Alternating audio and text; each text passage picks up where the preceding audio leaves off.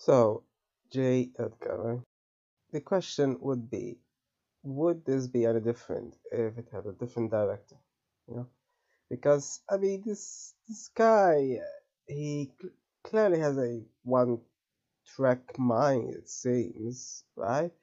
Now, whether it's skating over propaganda as usual with his, well, I mean, some of his movies do not just skate, but as a biography, obviously, I'm assuming, unless it's of course a biography where he, the propaganda is sort of historical, then I suspect that may be the case here, but we'll see. But like even in the first few seconds, it's very obvious who the director is. Is all I'm saying, you know. And then the fact that they ended up with Judy Dench, being like that. I mean, it's just I don't know. It even if I didn't notice who the director was, I probably would have suspected who it was, possibly, because somehow. So it's the same thing. So let me give a few examples of where I think he is propagandizing here. Now, of course, propaganda is different from just plain out lying, fabricating stuff. So I'm assuming most things happen here. Since this is a biopic, I'd be astonished if he just invents things other than, casual speech or such. At one point, he says here that in Chicago, right, that's Illinois, um, so-called communist strikes happen, right? And specifically a coal strike. So, all right, I wasn't, I admit I'm not exactly the most informed about this, but from brief search, I'm assuming this refers to, and so this is where the propaganda comes in.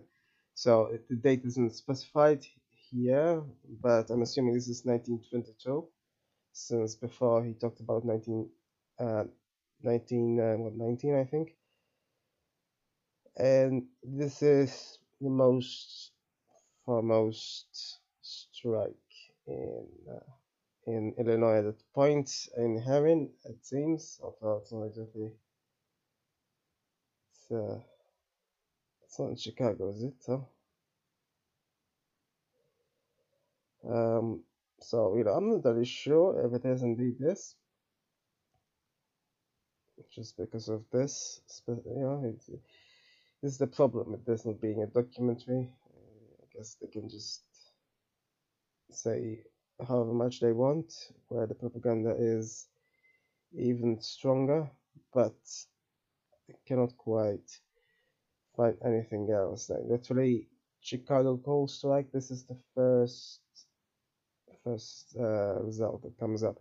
Other than those were so-called Cold Wars in 1898, and that's much earlier than Edgar Hoover's time,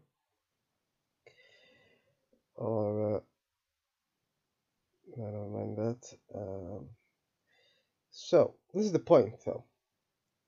He claims it's a strike, first of all, when it's clearly a massacre and communist labor. Well, I'm assuming that refers to the United Mine Workers of America. Yeah, I don't see anywhere where it's communist.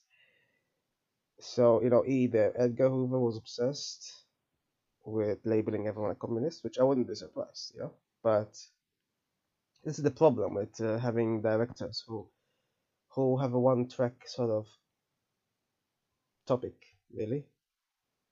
I mean, in the other movies, it's not exactly communism. He derides constantly, but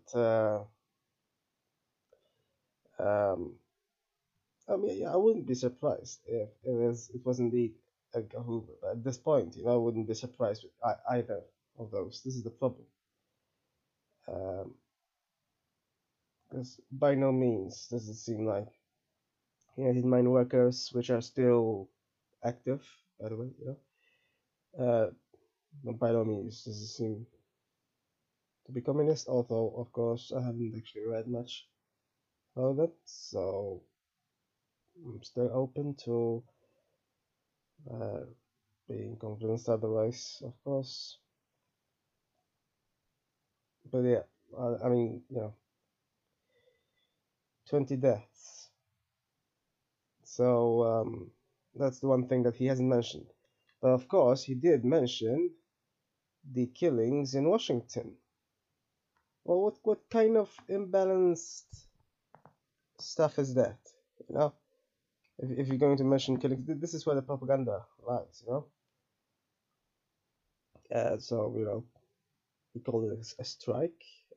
Now that might people might chalk it down to, well, there not being enough time to say exactly what happened.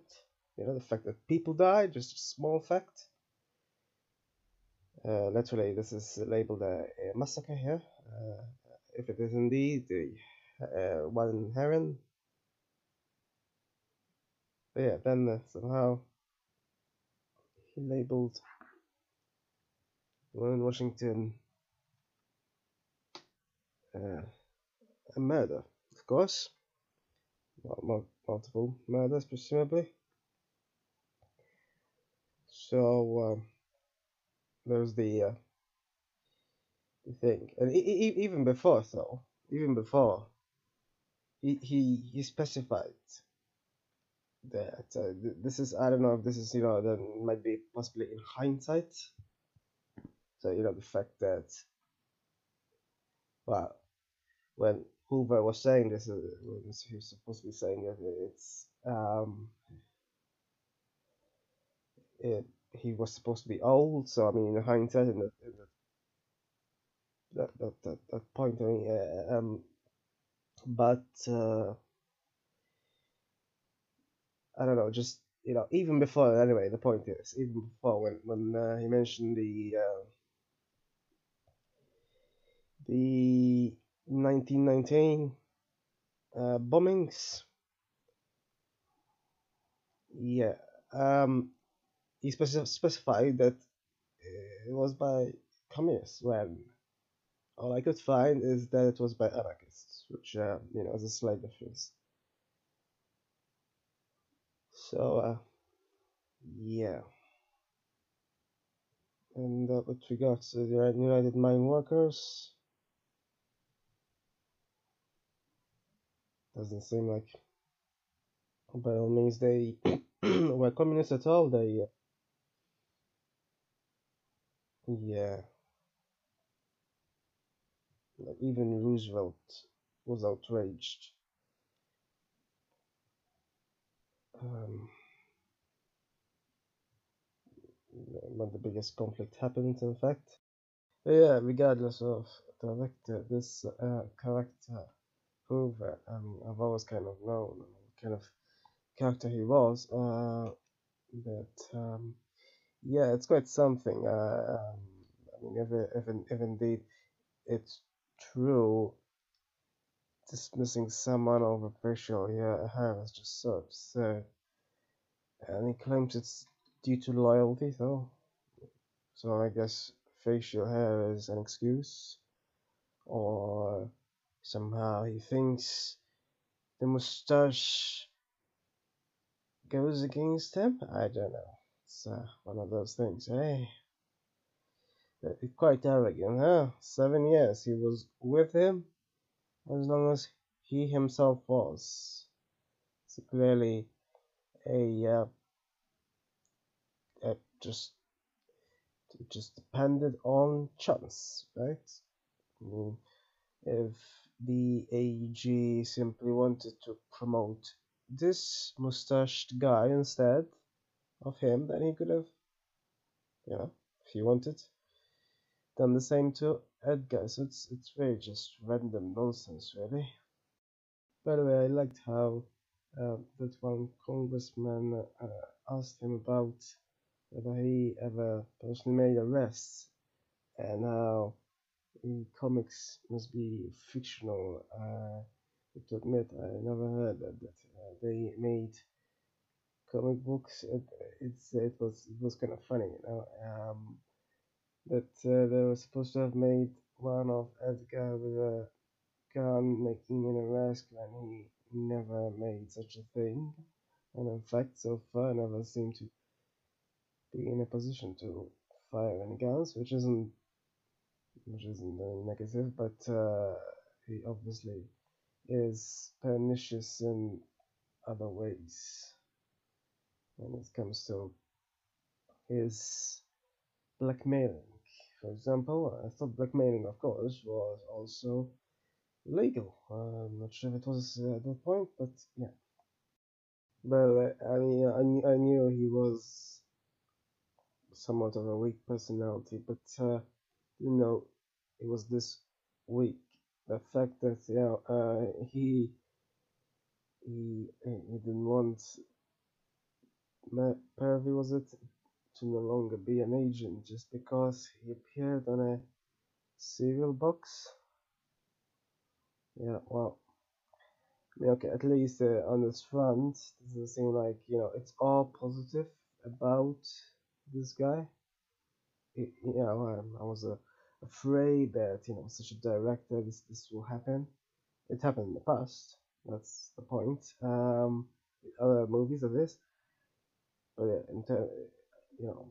as far as this goes, at least so far, it's not totally happening. But hmm. Also, I haven't verified this, but apparently, well, it's implied that, although it's not made obvious, that he lied when he accused Roosevelt's wife of having an affair. He laughed it off after, so his mother was particularly nasty, wasn't she? Also, at several points. Although she did seem to think that somehow, oh, it's a nation's collective guilt that individual crimes happen. I'm not entirely sure how that's possible, but yeah, I mean, so she is very clearly guilty in an individual sense, but she was suddenly strange. I guess one can see why Edgar ended up like that. By the way, I don't get why they said that JFK being shot wasn't known in the media. I thought it was a very public affair. By the way, with regards to the movie itself, with regards to the makeup, I think they overdid it in some cases. Not in all cases, though. Like with his personal secretary there, what did she call again? Um, yeah, Gandhi. I think she aged well there. Quite naturalistic, I think. It's quite something to transform Naomi Watts. But when it comes to DiCaprio himself, not as well. There are some things that seem off, although not everything. The worst, though, in my opinion, is what's it called? To Tom, was it Tomlin? Um, yeah, that guy. He just too much, I thought they put too much powder whenever they do. Tolson, yeah, way too much. When he aged specifically, I'm assuming he's the same actor. I mean, they do look quite different, especially Tolson, but that's the thing. It's over the top, I think. I'm assuming they want to emphasize the fact that he's older than Hoover, but they did overdo it. I mean, some people grow older not necessarily have necessarily look like that, so I'm not entirely sure why they went to the extent. Also, I think there is a bit of a problem when it comes to the middle parts. Like, you get the aged version, you get the earlier version. There's also obviously another actor playing the child version, but there's no middle version per se. Like, at least so far it seems like there isn't. But it's a bit jarring, to go from, you know, the guy who looks like, who was supposed to be in his 30s, but somehow, apparently 20 years passed, and he still looks the same. It's a bit bizarre, and then somehow we go from there to presumably 50 years later, so about maybe 30 years later, but I mean, usually, obviously, to just have such a skip in your life is obviously a gradual change. And yeah, he, by the way, he also thought that he could just bully a doctor out of his profession, like seriously, just because he gave him his medical opinion that he should cut work hours. That's unbelievable. How is that denigration? He, it's bizarre. Yeah. Also, it's quite funny how doctors back then apparently prescribed what is clearly amphetamines, I assume, which is a bit, yeah, congruent, I guess, with his nickname. Also, though, it's surely that it must have been dangerous, especially for older people, to be having them. I'm assuming for injuries for the heart and such. With regards to possible propaganda efforts, yeah.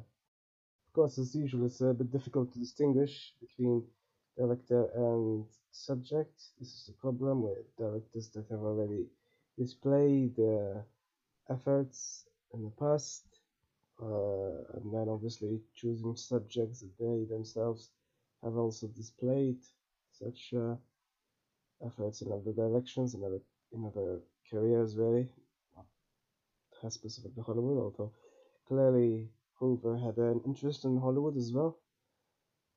But at the 1:53 minute mark, ending at nearly 55. Yeah, I'm not entirely sure what the point of that is. I'm not sure who is talking there exactly. Could be either. But the fact that they did have a single second of Martin Luther King in a coffin. Um, so yeah, is that all that he could afford? This is what makes me wonder, really. I mean, this might not be as obvious propaganda as, say, Gran Torino, which he acted in, and I'm sure he wants to be the next Jesus in. But I mean, this is supposed to be a biopic, so not fictional nonsense like that. But of course, propaganda is also about where, I mean, that's the point of directors and editors and scriptwriters. They can choose what to include, right? And so institutionalize the bias essentially, which creates the propaganda. And so, what reason is there that there is only 1 second or so of MLK? Because of course he dedicated a lot more to combating him, and I'm sure Hoover himself did that. I'm not saying he didn't, but why then in this specific movie would you include only merely 1 second, right? Like one of these uh, just one picture from another, really. So if people blink, that's it. They likely not even see it. It's practically a presentation, like a PowerPoint presentation, for a movie. So this is what I'm saying, that this could easily be an effort towards that. Because he spent so much more. He spent like about 10, 20 minutes talking about how he's a threat. Oh, and then what? Then you just display a single image for 1, 2 seconds. Is that right? Of how you know I mean, if this movie doesn't even mention that he was married, and at this point we reach Nixon's presidency, so they just skipped it completely. And that's after he went on for ages about how he's the greatest threat. Now that is clearly an effort at propaganda, right? Whether or not, I mean, sure, Hoover really did target him, but after Hoover in the movie scene leaving the room after he didn't decline his Nobel Peace Prize, that's it. We don't see anything anymore until this singular image. And the words that were said on top of it were strange as well. They merely implied something, didn't quite explicitly outright say it. But why would you show a coffin with him in it and say that lawlessness comes out, enemies, etc. I mean, it doesn't make sense if you just show a coffin, right? So does that imply that he's simply saying he was our enemy and see where he ended up because of what he did? That seems like what he's implying. Now whether Hoover himself said that, really, or of course the director or scriptwriter is saying it, it's a bit strange. This is why, yeah. Also, when he was crying there, that is very strange as well. Why he was crying. Um, yeah, because Nixon was going to target them. It's funny. It's funny in a way, isn't it? Because Nixon was very much a similar personality as well, very paranoid. So in a way, he met his match, didn't he? Um, but what did he expect? Did he expect that he could just threaten all the other presidents before him, and then suddenly, or did he not have anything on Nixon by any chance? Wasn't that his modus operandi? With threatened presidents, it seems he threatened at least two in this 2 hour movie so far, at least. I don't know if he'll try to threaten him in the last 15 minutes, but yeah, he was quite a personality. Now, whether or not he was as totally as depicted, I'm not sure. This is the problem, as I said, when we have people who clearly seem to have, at least in the past, displayed an agenda, and it's not totally, it's not as ridiculous as Gran Torino, as I said, but there is clearly still an effort, somewhat of an effort at least. Um, yeah, so however much is real about this, just need to research later. Also, by the way, now I've never heard of Helen Gandhi before now, before this movie. Uh, yeah, you know, he went on about communists for so long. I was almost half expecting him to just go on. Mahatma Gandhi, you communist! You know, that kind of thing. Apparently it's spelled differently, but obviously pronounced the same. I have never heard of such a name before. Uh, well, spelled exactly like that, at least. Yeah, it's very funny how at one point he goes on about how love transcends it all, transcends specifically uh, artificial divisions humans create. Oh, really? What, like the ones you did create? You know, greatest threat at all. Quite the illusion. Like, you know, it's one thing to go against gangsters, but yeah, you know what I mean? Quite another to, um, blackmail people. Hmm. Uh, And by the way, the actor that they hired to do Nixon, uh, he does sound like him, but doesn't quite look like him. It's a bit confusing. Yeah. Uh, so anyway, yeah. Um, it's um, it's a movie as it is. I think it reflects his life more than not. But um, you know, it is realistically done because DiCaprio has been acting for a long time now, so um, no one can quite accuse him of not being experienced.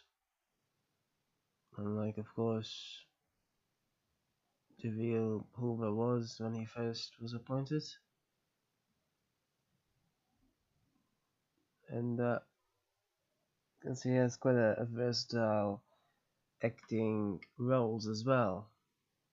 As in, here he plays the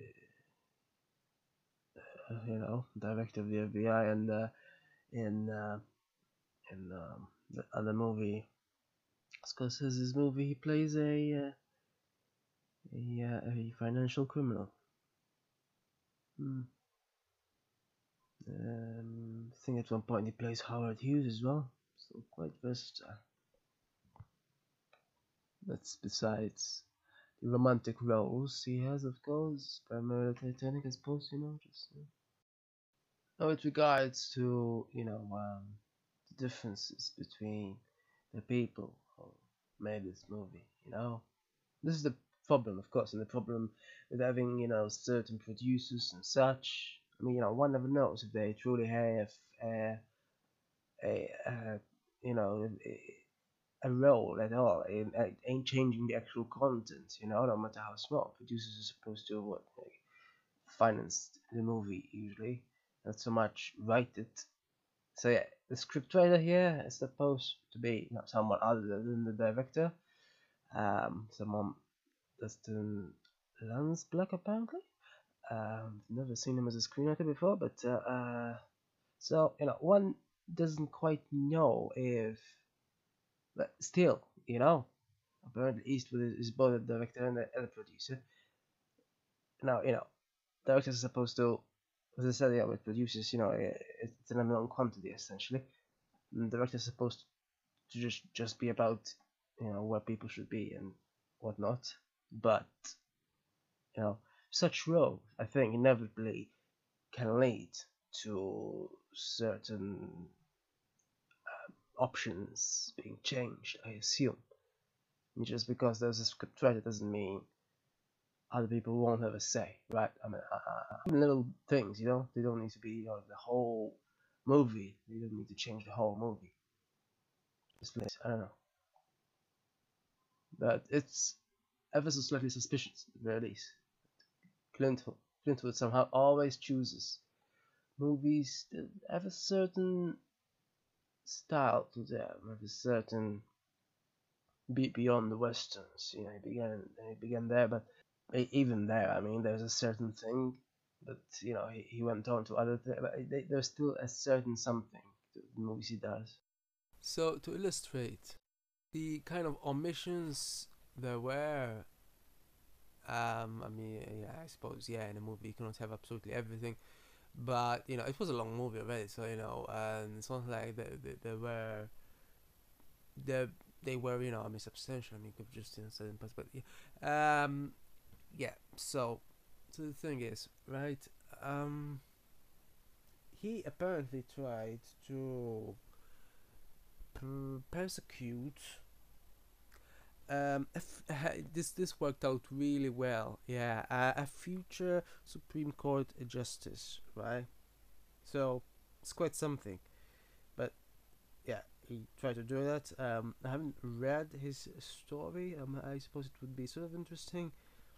So yeah, Felix Frankfurter, and apparently he considered him the most dangerous man in the U.S. That worked out well, didn't it? So I mean, as opposed to like with uh, Martin Luther King, that didn't end well. How did it? I mean, it's not like he was you know. I mean, there's no evidence that he was directly involved, as far as I know, in his murder. But obviously all the propaganda fueled it. This is a bit strange, isn't it? This um, so yeah, it really didn't end well at all for him. Somehow he still was let on to go and head the FBI. One of the most horrid things as well he did as soon as he that that that as soon as he became head. At that point, it was still a Bureau of Investigation, and it was foreshadowed in apparently his school debates, which the newspaper apparently. I mean, this was before. This was around the time when suffrage became available. For you know. Um, so it's one of those things. It was a century ago, but you know he still he was in his post for 30 years or something. So at least he was pissed off, I suppose. Pissed off that women have had the vote, because apparently he totally argued against that, and to further reinforce that in other ways, he didn't let them work at the Bureau of Investigation, and apparently fired all the ones that already did. So this guy was really, really a brute. And the thing though with the movie is that pretty sure it wasn't mentioned. It's a long movie. I don't think either of those were mentioned, which clearly shows. But of course, the thing that was mentioned is his diatribe on how his perceived enemies, etc. Just not the enemies that people would generally think would be. I mean, it's one thing to make enemies, I suppose, of like I don't know, 10% of the population. Quite another to, yeah, if that is a 50 or is it 51%? So yeah, that's the thing. But I do like how he completely failed with the jurist. Mm. So apparently, what drew Jay to Felix, what drew his attention is when apparently he founded the ACLU, which I wasn't aware of.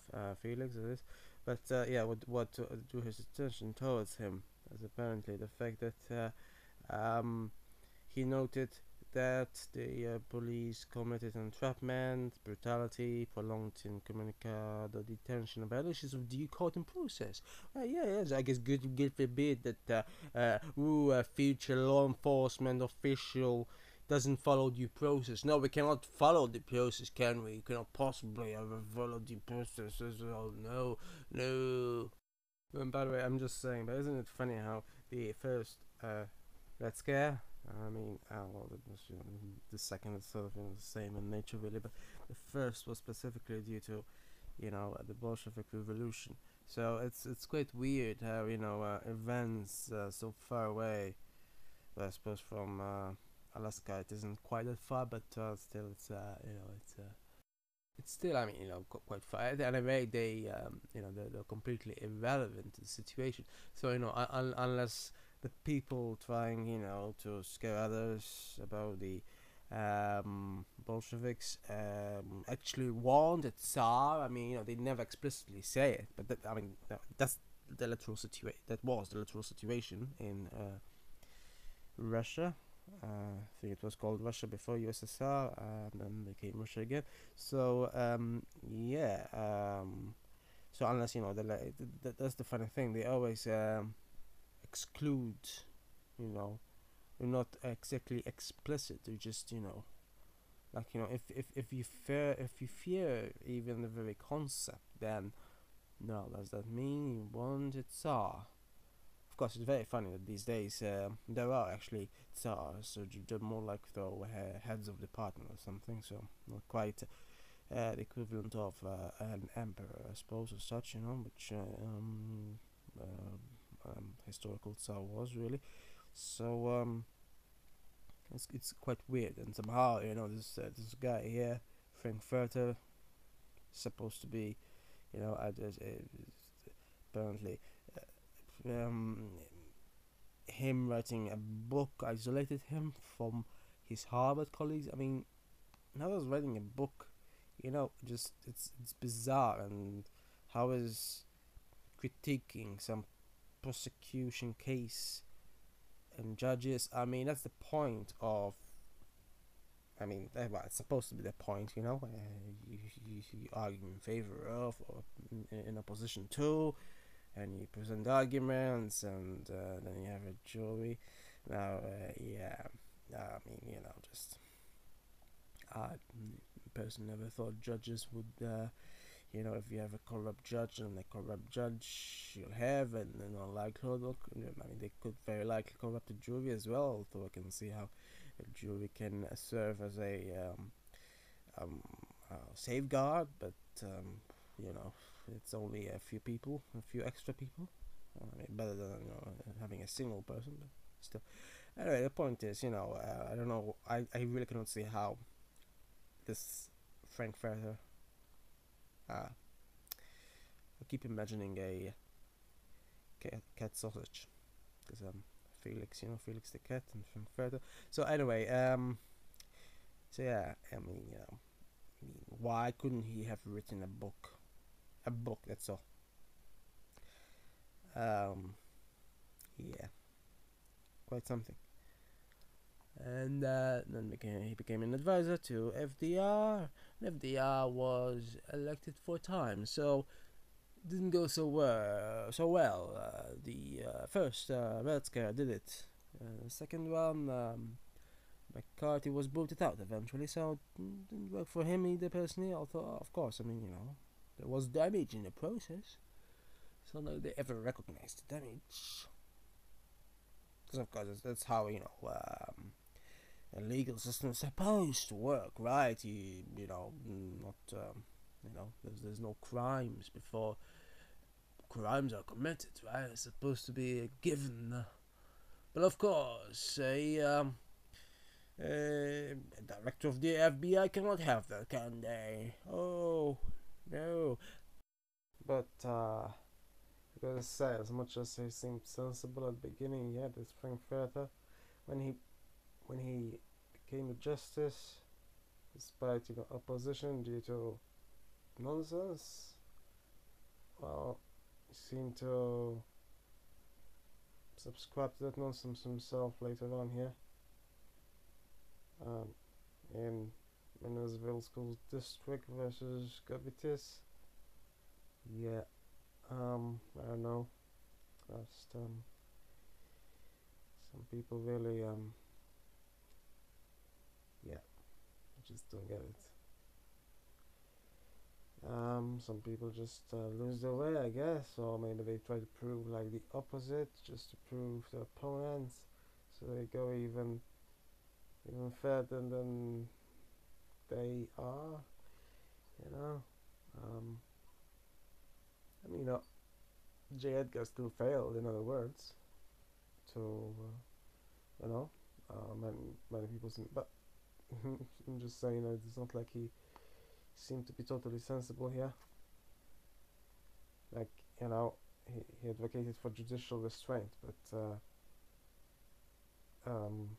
sometimes it can be idiotic, because here this decision led to violent attacks on people. Now, no matter what, you know, judicial restraint is idiotic if it leads to attacks, you know. I mean, this is a Supreme Court decision that led to attacks, which I guess is sort of similar to, I believe it was a decision that sort of triggered the Civil War centuries prior. But yeah, sometimes law can really create conflict when you. Also, so much for Edgar's weird trifles, whatever you could call them. Well, I mean, yeah, seemed to be sort of similar view. I don't know how you know. It's honestly, sometimes it seems to me like, you know, it's not like, you know, I I don't know much about constitutional law or anything, but somehow the same concept somehow applies to just I don't get it here. It's somehow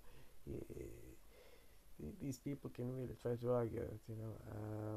First Amendment only applies to some people, but on others, yes, that's quite a perverse view, isn't it? And so much for yeah, there's all these supposed worries. Yeah, he was on the side of Dennis versus US, which somehow yeah, one of those things, isn't it? Just quite strange. Remarkably, he also turned down Ginsburg due to, of all things, agenda. So yeah, he wasn't actually very different from J. Edgar after all. I have no idea why J. Edgar disliked him. I suppose he thought he would, you know, remain like he was before he became a Supreme Court Justice. And of course, later on, Ginsburg took his own seat. So very ironic there. Yeah, pretty much the only interesting case here was involving the Board of Education. Other than that, not very much else. I mean, you could take judicial restraint so far. I mean, what is the point of even having Supreme Court if literally everything is hands off? Might as well just refuse all cases. But anyway, with regards to that, back to the original subject. Yeah, so you know, I'm surprised that actually, you know, since Edgar remained there for so long, that, you know, as shown in the movie, he liked gambling. So I'm surprised that because apparently he didn't care too much about prosecuting indeed gamblers at the time. Probably the only thing that was innocuous that he did really. I mean, you know, unless of course, you know, it led to something much worse. But you know, gambling by itself doesn't per se harm people. You know, as long as you know it doesn't follow to anything else. I mean, it's a transaction like any other transaction. So yeah. Anyway, I'm surprised that gambling today in the US is not quite as ignored. So yeah, I guess the influence didn't last very long. Also, I think another thing we didn't mention is that he wanted, this is much more nefarious, he wanted habeas corpus to be suspended.